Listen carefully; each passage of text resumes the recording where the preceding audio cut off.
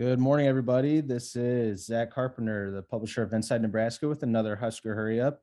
It is Tuesday, July 12th, and Nebraska has continued its recent hot recruiting run. We got another one on Sunday, and defensive end Ashley Williams Jr., who committed to the Huskers, and he marked commitment number 4 in the past 9 days for Nebraska with Barry Jackson, Amarian Miller, Dylan Rogers, and then Williams on Sunday.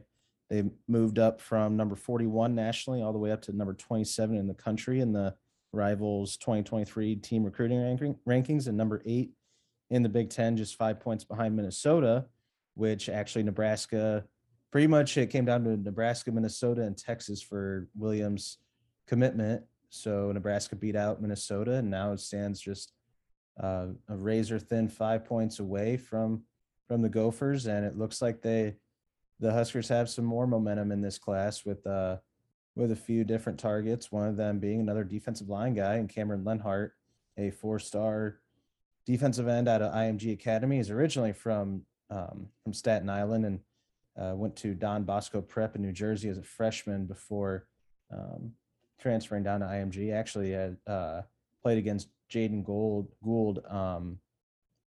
his freshman year in the New Jersey State playoffs, and he was able to bond with Jaden on his official visit back in June. But anyway, there's momentum there, momentum for a couple other guys. But right now, the Nebraska recruiting strategy has been paying off, like we keep saying, and we were able to talk about it, kind of dive in, dissect it Inside Nebraska and on other platforms.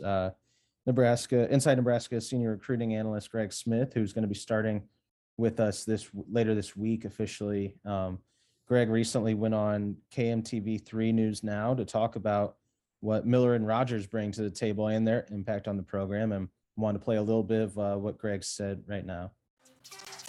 He's a really physical wide receiver. He looks a lot like the wideouts that wide receiver coach Mickey Joseph landed and coached up while he was down at LSU. I think that anytime you're talking about a guy that's ranked that high and also has kind of the physical makeup already, where he's already 6'2", 290 pounds as going into his high school senior year, you look at a guy that is more physically mature that should be able to come in and play. He came up in early June for a Nebraska official visit, really liked that visit, and here he is in Nebraska's 2023 recruiting class.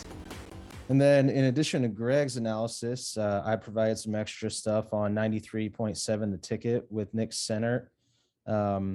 He had me on the show to break down Williams' impact on the Huskers program. And in addition to that analysis, I also touched on the Huskers' recent hot recruiting stretch, this four commitments in 9 days run they've had, and Mickey Joseph's importance in Lincoln already and how he's been able to hit the ground running.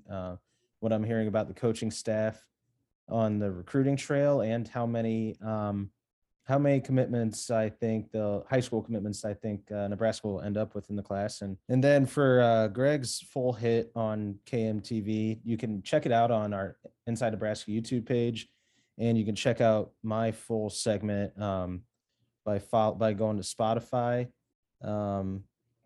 It is I have to find the link here in a second, so I have to stall out a little bit.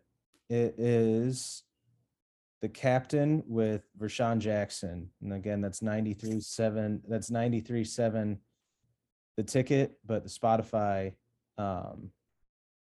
episode, you'd search The Captain with Vershawn Jackson, Vershan Jackson, to find that.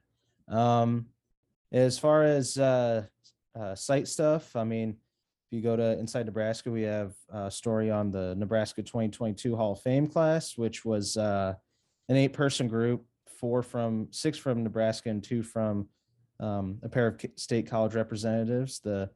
This year's 8-person 2022 class was headlined by former Husker star cornerback Prince Amukamara and former star cornerback Bruce Pickens, and you can check out that on the site with all the Hall of Famers in this year's group. And we are 46 days away from kickoff, and just inching closer and closer. And Big Ten Media Days are around the corner, a couple weeks away, July 26th and 27th. And then Nebraska's fall camp starts the last week of July as well. And we have some basketball coverage coming for you later.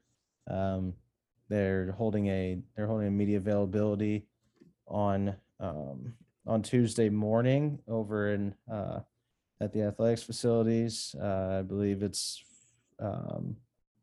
Derek Walker and Fred Hoiberg are the two media availabilities. So we'll have something on that later on the site. If you missed it, Nate Klaus held his weekly Conversations with Klaus live chat on Sunday on our insiders board. And on Monday, Jeff Ekstrom began his volleyball coverage by diving into the Nebraska volleyball team's roster and giving a position by position breakdown. And it's going to be one of, if not the most loaded groups in the country. So they'll be starting off whenever the preseason top 25 gets released, and in August sometime they'll be either number 1 or number 2 in the country, number 3 at the worst, probably number 1, but that's something to look forward to. And that's pretty much it for us here today. We wanted to just give you a little rundown, and we will be back tomorrow with another Husker Hurry Up.